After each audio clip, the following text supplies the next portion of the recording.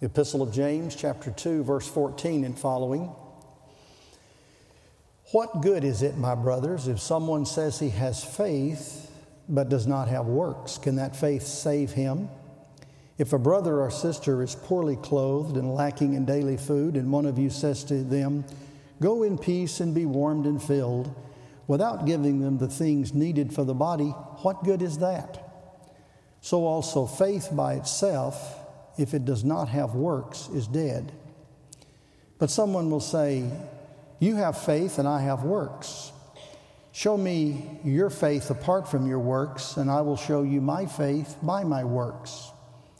You believe that God is one, you do well. Even the demons believe and shudder. Do you want to be shown, you foolish person, that faith apart from works is useless? Was not Abraham our father justified by works when he offered up his son Isaac on the altar?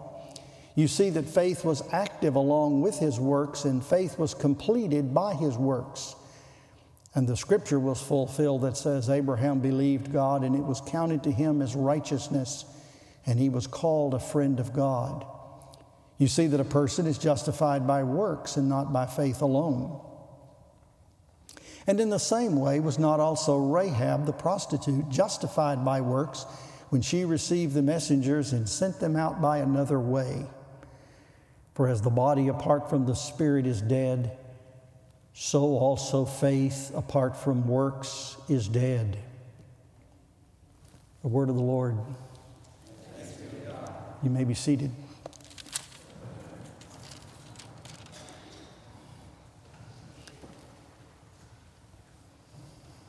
The literary structure of this particular passage is that of diatribe, often used in the 1st and 2nd century in literature. You remember some of the church apologists had diatribes against an imaginary and sometimes an actual opponent.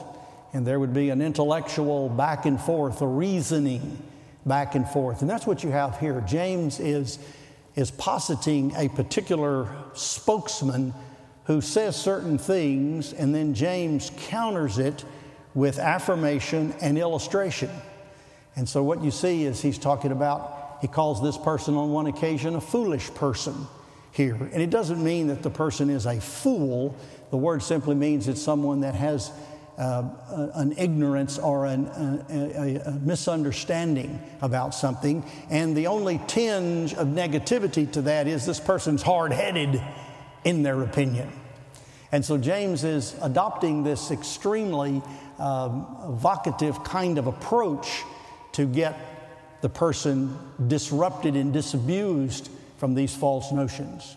And the false notion is this. And he'll have two negative illustrations and two positive illustrations. James is talking about faith. He's talking about belief. He's talking about authentic, real, believing, saving, justifying, vindicating, redeeming faith.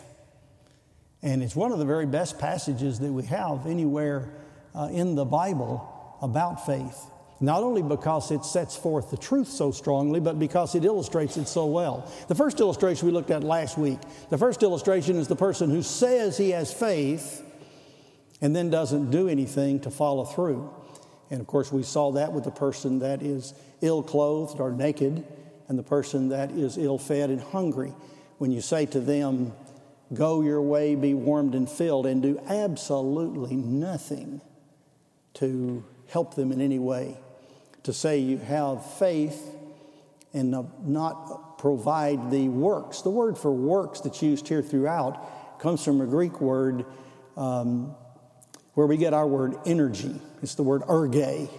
And it's more than just a particular item of obedience or a particular act. It is an energy. It is an impelling force. It is a propelling force that moves along, that comes from faith. Faith at the root, energy produces. It's the sap that flows through. It is the animating force of faith. It's faith that is authentic, then exudes and projects forth this energy.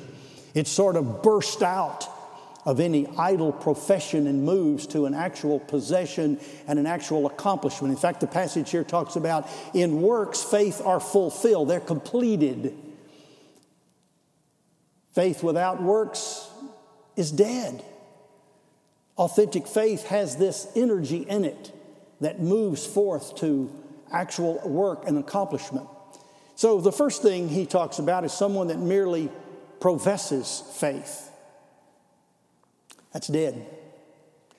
Then the next illustration he uses in the text is the demons. The demons who make not only a profession of faith, but a profound statement of theological understanding.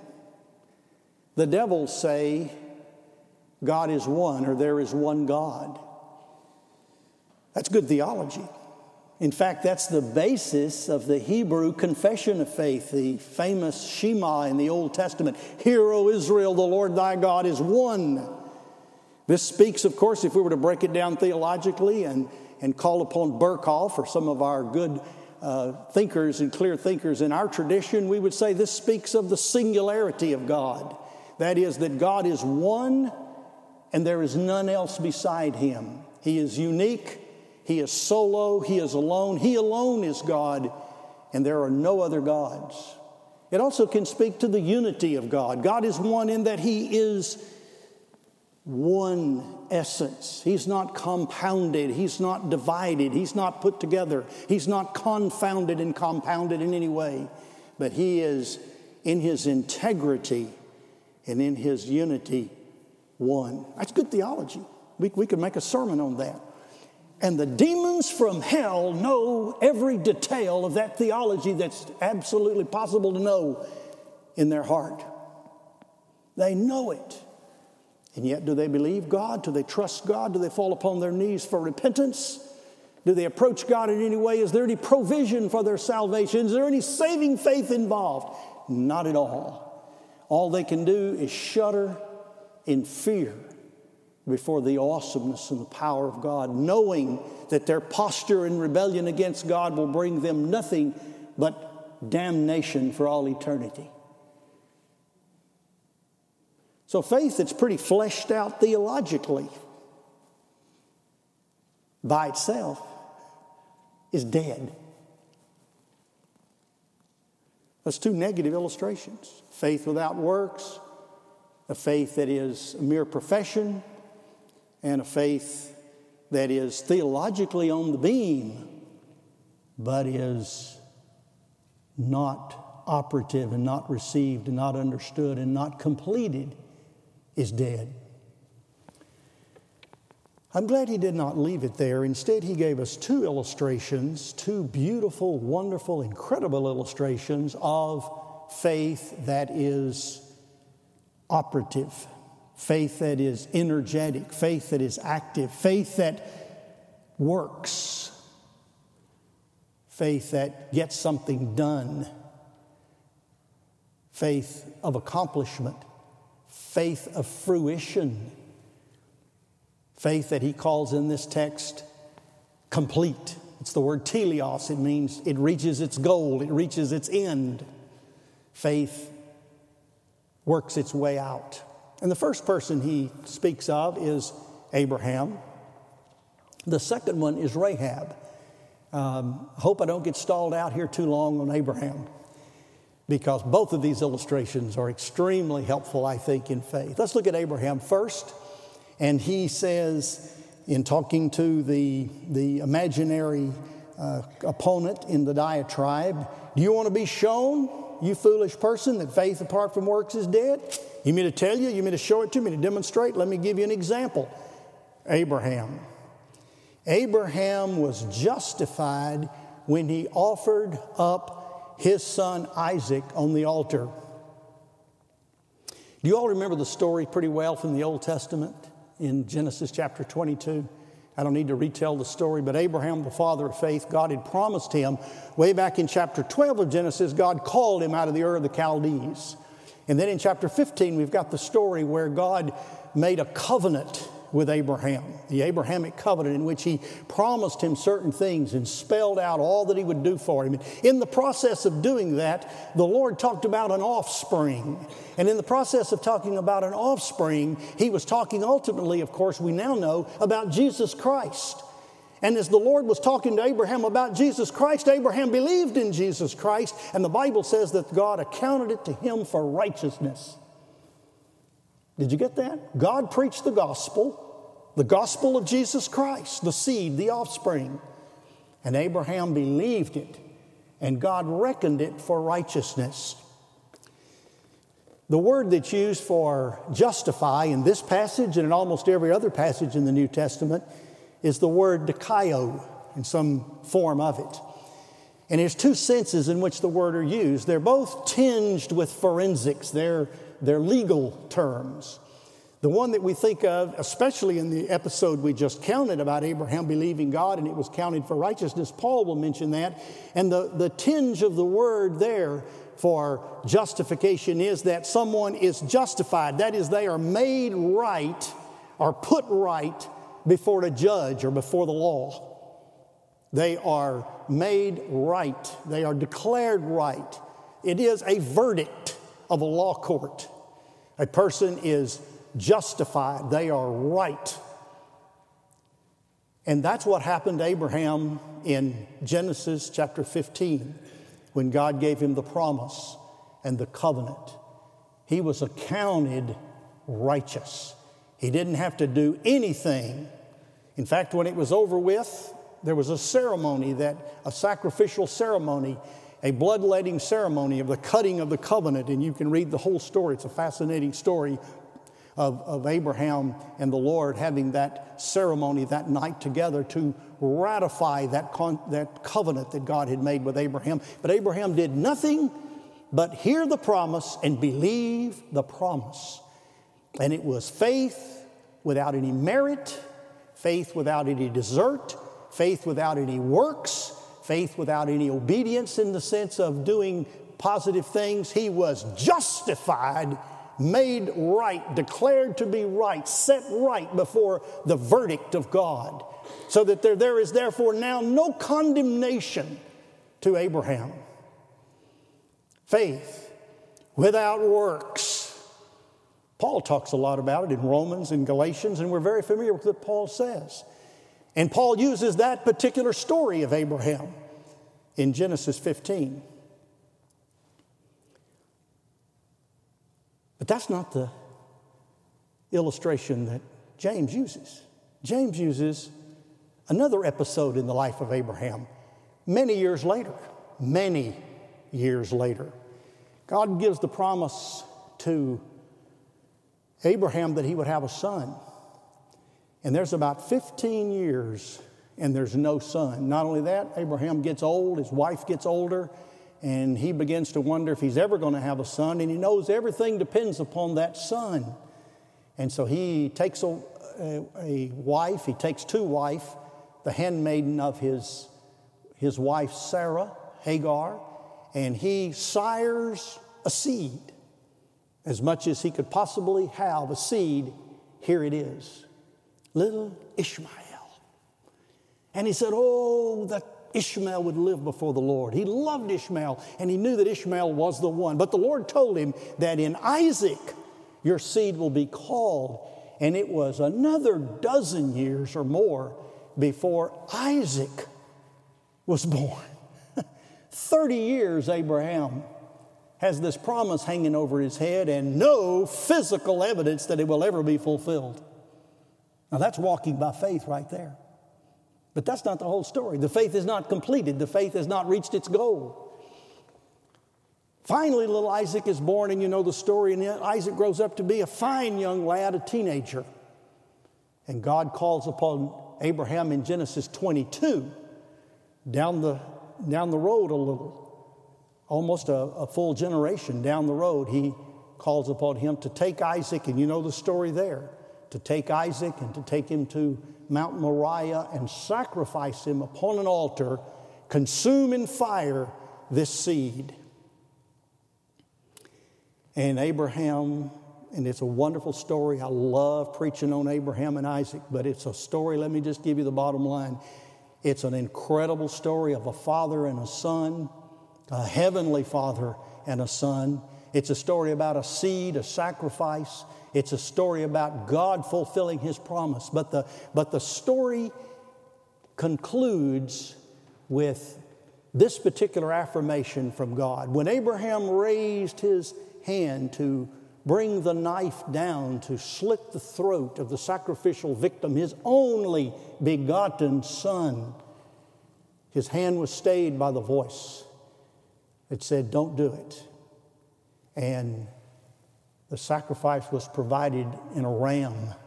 The Lord had provided a sacrifice, a substitute for Isaac. And Isaac was spared, and he was not slaughtered, and he was not burned, he was not consumed, but rather the ram was in his place. And this is what the voice said: "I now know that you believe me."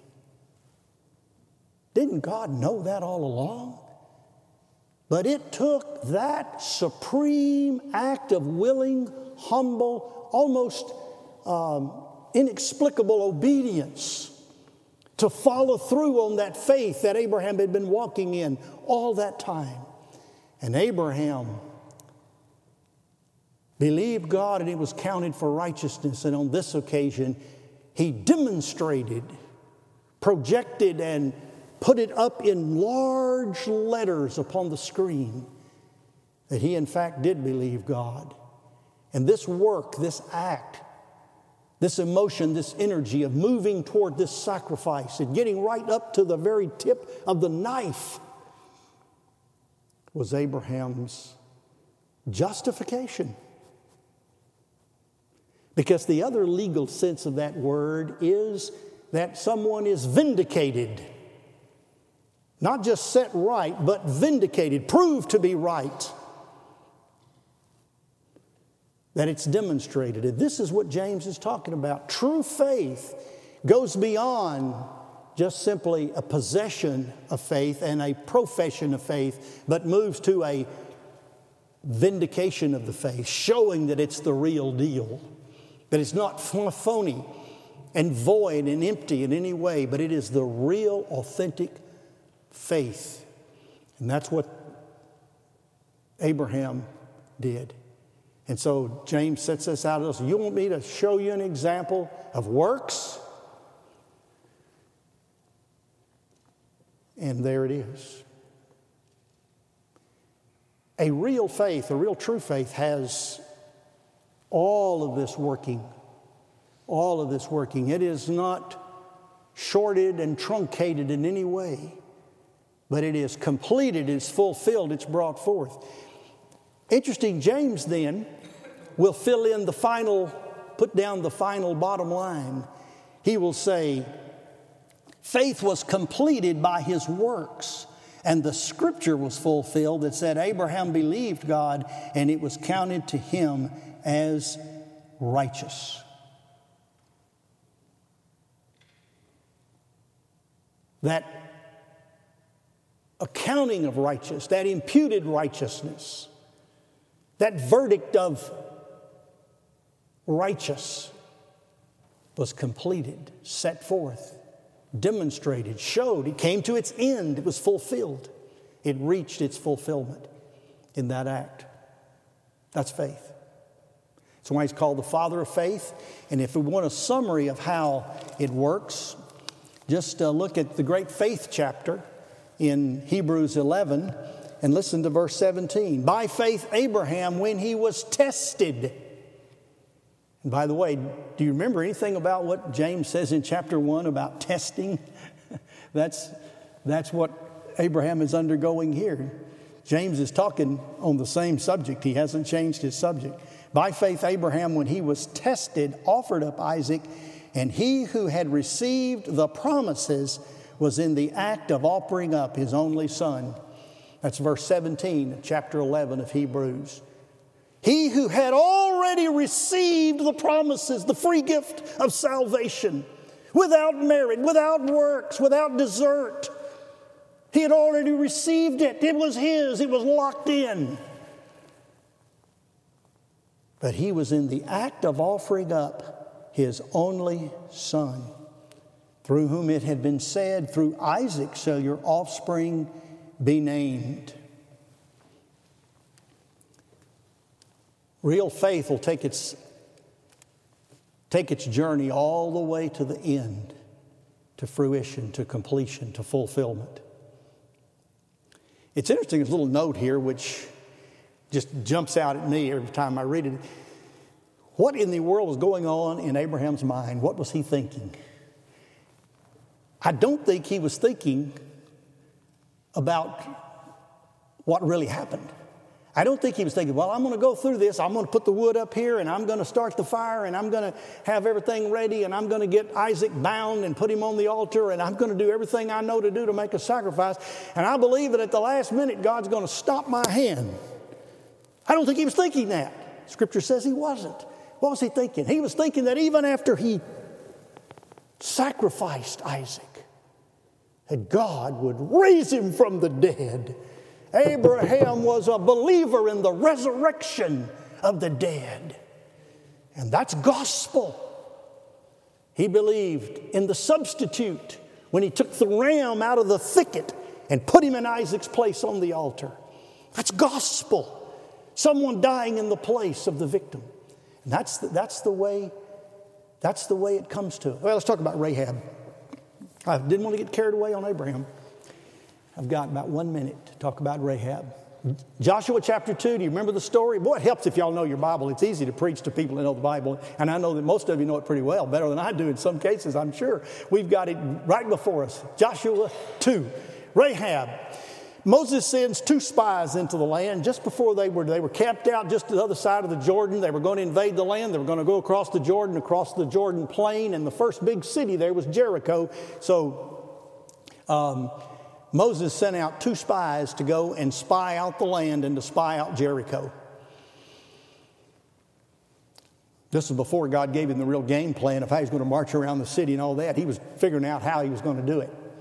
And so in they go to spy out. And there in Jericho, they were accommodated by Rahab. Now, Rahab is called all through the Bible a harlot, but it also is indicated that she may have been an innkeeper, which of course you can see the convenience of that.